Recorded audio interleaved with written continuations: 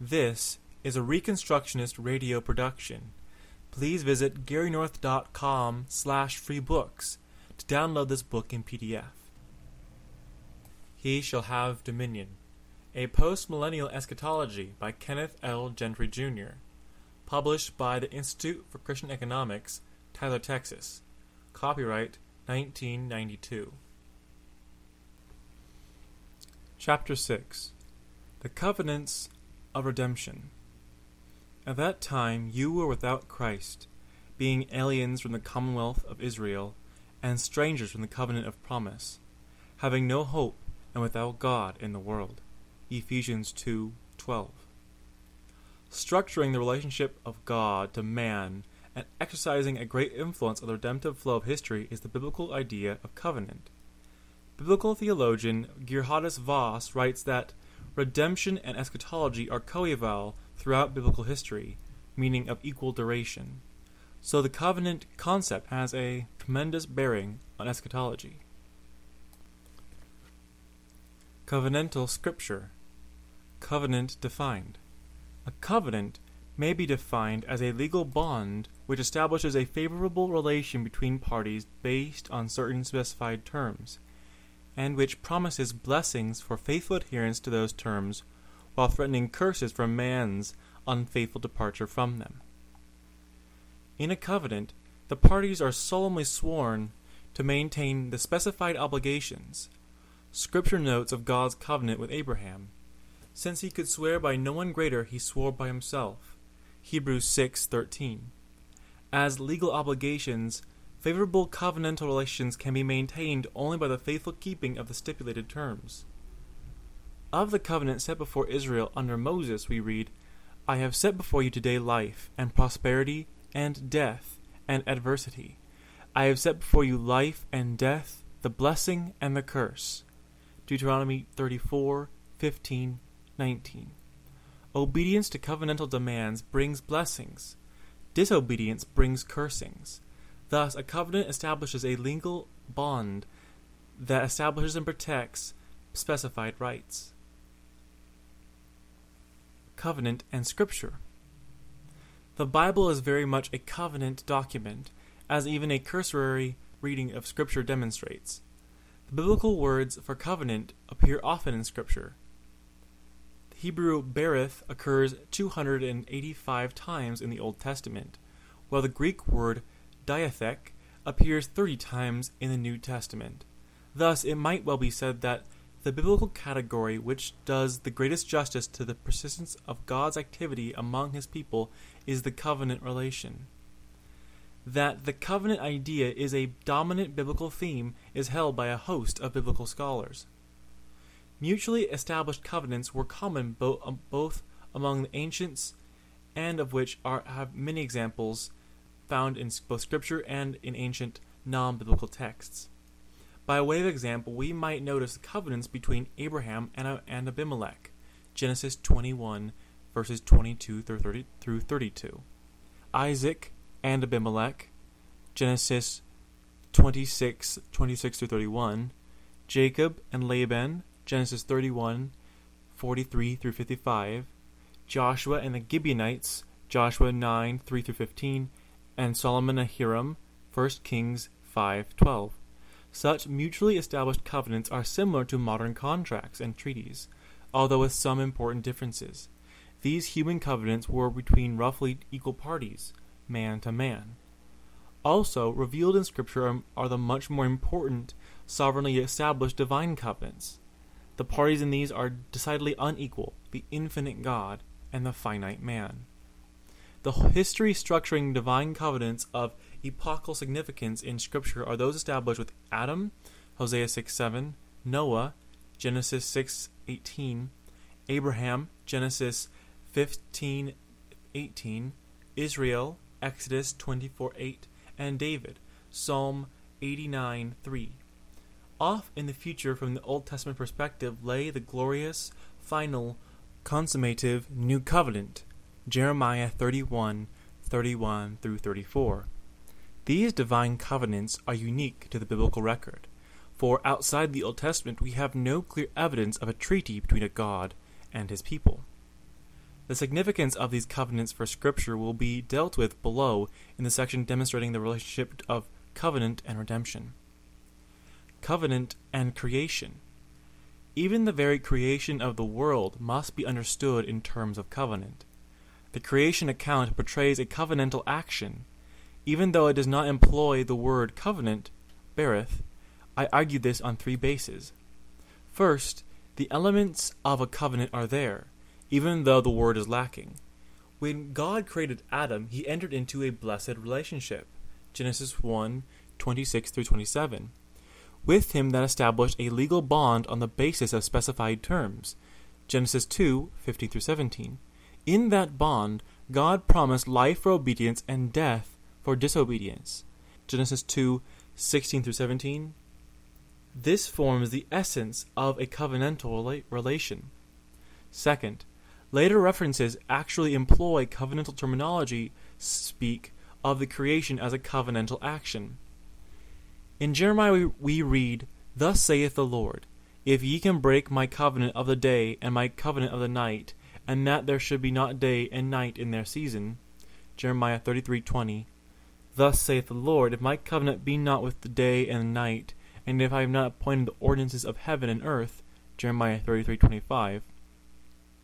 As Robertson has carefully pointed out, in Jeremiah 33:25, the Hebrew structure of the verse parallels ordinances, huquat, of heaven and earth, and the covenant, berith, with day and night, pointing back to the orderly creation ordained of God. This seems clearly to harken back to Genesis 1:14, "And God said, Let there be light in the firmament of the heaven to divide the day from the night." Some might rather see this as an indicator of the Noahic covenant mentioned in Genesis 8:22, "While the earth remaineth, seedeth and harvest, and cold and heat, and summer and winter, and day and night shall not cease." But in a passage pressing the same point elsewhere, Jeremiah employs the term ordinance, hukoth, to speak of the sun, moon, and stars as the bearers of light, Jeremiah 31:35, as does Genesis 1, but not Genesis 8. Even the reference to stars is lacking in Genesis 8, though appearing in Jeremiah 31:35. Third, Hosea 6:7a is another passage employing covenant in reference to the creation. Speaking of Israel, God declares, "They, like Adam, have transgressed the covenant." Although the Hebrew term Adam may be translated either Adam in particular or man in general, either would point back to the original covenant with Adam and Eden. Yet the particular man, Adam, seems to be in view here for several reasons. In the first place, the significance of Adam's sin would bring out the force of the comparison with Israel's rebellion more specifically. Adam's role as the greater sinner is familiar to the Jews, Genesis 3, and Job 31:33 serves as a parallel. "If I covered my transgressions as Adam, by hiding mine iniquity in my bosom." Therefore, if man were adopted in Hosea 6:7, the verse would be altogether expressionless. How else could they have sinned then like men? In addition, the reference "they have transgressed" is to Ephraim and Judah, not to the priests. Thus the contract is not between priests and ordinary men, but between Ephraim and Judah and the historical Adam. Certainly, the Scriptures are preeminently a covenantal document. Even the pattern for creation is developed covenantally in the revelation of God. Covenant and redemption.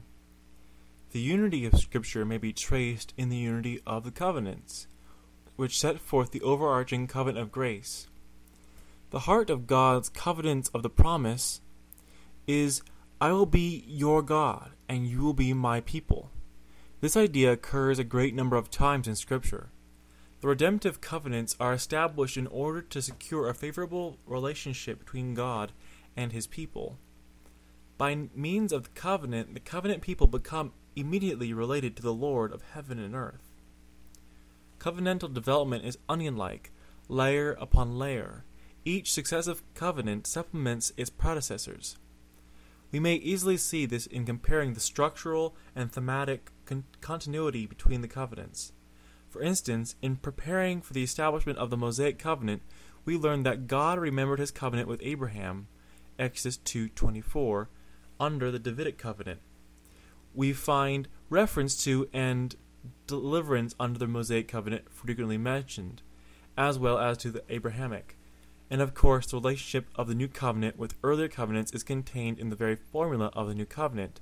Behold, the days come, saith the Lord, and I will make a new covenant with the house of Israel and with the house of Judah. Interestingly, Ezekiel combines the Abrahamic, Mosaic, and Davidic covenants in the chapters in which he deals with the new covenant. And David, my servant, shall be king over them, Davidic. And they shall have one shepherd, and they shall also walk in my judgments, and observe my statutes, and do them, Mosaic. And they shall dwell in the land that I have given unto Jacob, my servant, wherein your fathers have dwelt, Abrahamic. And they shall dwell therein, even they and their children's children forever, and my servant David shall be their prince forever, Davidic. Moreover, I will make a covenant of peace with them, it shall be an everlasting covenant with them, new. And I will place them and multiply them, and I will set my sanctuary in the midst of them forevermore. Ezekiel 37, verses 24 through 26. In the New Covenant era itself, we discover continuity with the preceding covenants. Romans 16:20 harkens back to the Adamic covenant. 2 Peter 3, 5-7 draws a parallel with the Noahic covenant. Romans 4:16 founds the new covenant on the Abrahamic. Romans 3:31 demonstrates the validity of the Mosaic. Romans 15:22 harkens back to the Davidic covenant. As mentioned above, Paul summed up the various Old Testament covenants as being the covenants plural of the promise, singular. There is both a basic unity undergirding the divine covenants as well as a progressive development in them. Thus, with the coming of the new covenant in the ministry of Christ, the fullness of time has been reached, Galatians 4:4. And these concern redemption, a redemption, as we shall see, that shall overwhelm the world. The major competitor to covenantal theology, even among evangelicals today, is dispensationalism. Dispensationalism allows the historic biblical covenants to play a large role in its theology, yet dispensational theology and covenantal theology are in the final analysis irreconcilable. Indeed, Reformed covenant doctrine cannot be harmonized with premillennialism. Because dispensations are not stages in the revelation of the covenant of grace, but are distinguishedly different administrations of God in directing the affairs of the world. Thus, the major difference between covenantal theology and dispensational theology is that covenantal theology traces a relentless, forward-moving, unified, and developmental progress of redemption, generally understood in Reformed theology as the covenant of grace. Dispensational theology, however, moves forward farther fitfully, backing up the final dispensation into a Jewish era involving a temple and a memorial sacrificial cultus, the millennium. For better or for worse, the very system named dispensationalism tends to throw the focus on the system's discontinuous, compartmental view of history, despite the protests of dispensationalists. This is because a dispensation is a distinguishable economy in the outworking of God's purpose. If one were describing a dispensation, he would include other things such as the ideas of distinctive revelation, testing, failure, and judgment. Dispensations, then, are not stages in the revelation of the covenant of grace, but are distinguishedly different administrations of God directing the affairs of the world. It necessarily has a fragmenting effect on biblical history. In fact, as one dispensationalist notes, the more one moves in the continuity direction, the more covenantal he becomes, and the more he moves in the discontinuity direction, the more dispensational he becomes. Certainly, then, discontinuity in the redemptive history is a major effect of dispensationalism. I will show later that this has a major bearing on the development of the redemptive purpose of God in history, and thus on the eschatology of Scripture. When I compare the catastrophically introduced millennial kingdom of dispensationalism and the gradually developed kingdom of postmillennialism, although there are many covenants specified and implied in Scripture, the overarching redemptive purpose of God throws a special emphasis on a select few of these. These covenants include the Abrahamic, Mosaic, Davidic, and Christ's new covenant. It is unfortunate that dispensationalism suggests a secular understanding of some of these covenants rather than a redemptive one. I will prove this in a later chapter when I focus on the postmillennial outworking of redemption. Covenantal obligation. Due to the covenantal influence in Scripture, we learn that man's obligations are not fundamentally individualistic, but rather corporate. As we shall see in later chapters, this fits well with a postmillennial eschatology and its strong view of social responsibility. Here is outlined the case for the societal obligations of covenantalism. Man was purposefully created as an organic, unified race, whereas all mankind traces its origin back to Adam, including Eve herself. Animals were created en masse. Even angels were created en masse as non-procreative individuals, a host. The organic unity of the human race is vitally important to the redemptive plan of God, as seen in Romans and 1 Corinthians. Adam was the federal head of all mankind, a legal representative. In him we are legally and judicially dead. Romans 5:12-19, 1 Corinthians 5:22. Christ is the federal head of all those chosen out of eklektos, mankind. In him we are legally and judicially declared alive. Christ became flesh in order that he might attach himself to the unified race and become its redeemer. That God's covenant has societal implications may be seen in its being established with Abraham and his seed, Genesis 12:1-4.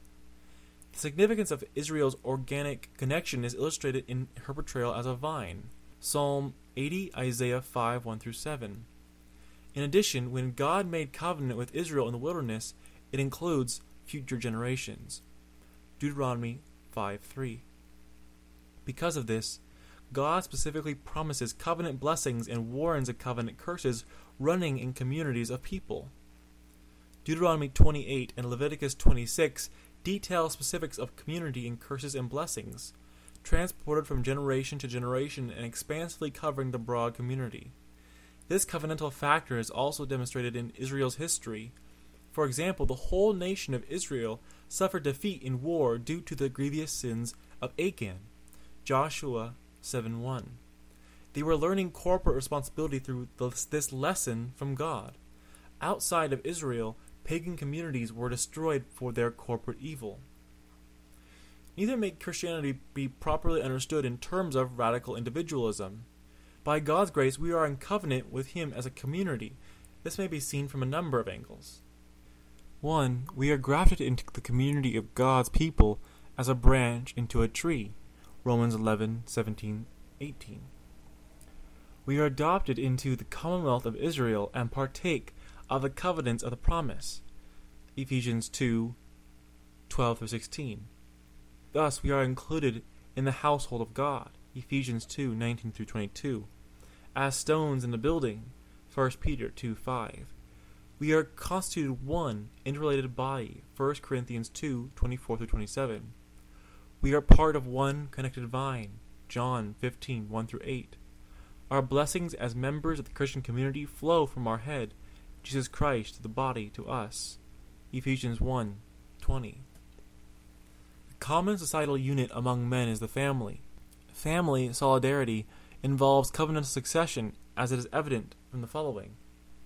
Marriage, the world's first institution, Genesis 1:26-28, 2:18-24, and Matthew 19:4, was established as a permanent obligation among men. 2. Adam's fulfillment of his mandate to subdue the earth required family procreation and solidarity. 3. The principle of a family solidarity is clearly illustrated in God's sparing of the families of righteous men during judgments. See the cases of Noah, Abraham, and Lot. 4. Due to this covenant, responsibilities centered around the family. Diligent child training was commanded in multiple places in Scripture. Family protection was mandated. 3 of the 10 commandments specifically guard the family, while others relate to the family. Families are declared to be a heritage from the Lord. Fruitfulness is a blessing, while barrenness is lamented. 6. God's blessings run in family generations, as may be seen in the cases of Noah, Japheth, Abraham, Rahab, and covenant people in general.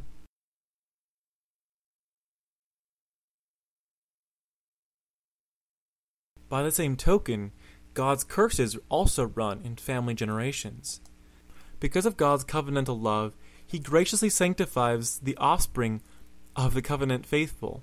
1 Corinthians 7:14, Romans 14:17.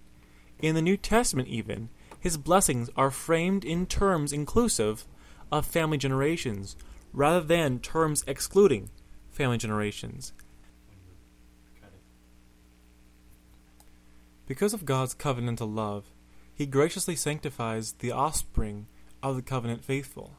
1 Corinthians 7:14, Romans 14:17. In the New Testament even, His blessings are framed in terms inclusive of family generations, rather than in terms excluding family generations. Inheritance. In all of this, we learn something of the wider obligations of the Christian faith. We should always bear in mind that there is a collective responsibility, and that there are always sufficient reasons why God should visit cities, districts, or nations with dire calamities. In the soil of covenantal corporate responsibility, postmillennial eschatology takes root and grows in the light of God's Word. Objective blessedness. The covenantal foundation of the eschatological hope encourages the anticipation of God's historical blessings in history. The biblical worldview is concerned with the material world, the here and now. Christianity's interest in the material here and now is evident in that God created the earth and man's body as material entities, and all very good. Christ came in the flesh to redeem man. His word directs us in how to live in this present material world. And God intends for us to remain on the earth for our fleshly sojourn, and does not remove us upon being saved by His grace. As is obvious from these four observations, Christians have a genuine concern for their objective environment. At death, all men enter the spiritual world, the eternal realm, either heaven or hell. But prior to our arrival in the eternal state, all men live before God in the material world, which He has created for His own glory as the place of man's habitation. His covenant sanctions, blessings for the righteousness and curses for the unrighteous, may therefore be expected in history. That is to say, these sanctions are predictable. The objectivity of covenantal blessing which undergirds the postmillennial eschatology is clearly set forth in Deuteronomy 28 and Leviticus 26. When God's covenantal people are faithful to His law word, He will bless them in all areas of life. When they fail Him, His curses will pursue them to overtake them. Deuteronomy 28, 15-68, Leviticus 26, 21-39. Such blessings are alluded to in a number of places and under a variety of images. Among these blessings are reduction of disease, abundant food production, temporal longevity, blessings upon offspring, economic prosperity, national stability and peace. And in fact, such passages provide the biblical basis of progress in history, not just linear movement, but upward, linear progression. The material things of life must be kept in perspective, but Christ promises they will be given to His people. But seek first the kingdom of God and His righteousness, and all these things shall be added unto you. He even promises His people that if they leave all for Him, they will receive many times more in this life. Then Peter said, See, we have left all and followed you. So He said to them, Assuredly, I say to you, there is no one who has left house, or parents, or brothers, or wife, or children for the sake of the kingdom of God, who shall not receive many times more in this present time, and in the age to come, everlasting life. Luke 18:28-30. Conclusion. All of the various covenants in Scripture are equally the covenants of the promise. Ephesians 2:12. The covenant concept runs throughout Scripture. It frames God's creational process, structures His dealings with man, and most importantly, for this book's thesis, ensures the success of His divine program in history. This program is not the defeat of Christ's redemptive work in history, the gospel salvation, the building of his church, and the establishment of his comprehensive worldwide kingdom, Christendom. The decline of covenant theology since the late 19th century has led to the decline of Christian influence in society. Postmillennialism is fundamentally covenantal, presenting a full-orb Christianity in its pristine authority and power. The specific covenants of the Old and New Testaments support the postmillennial position, as I will show in greater detail in chapter 10.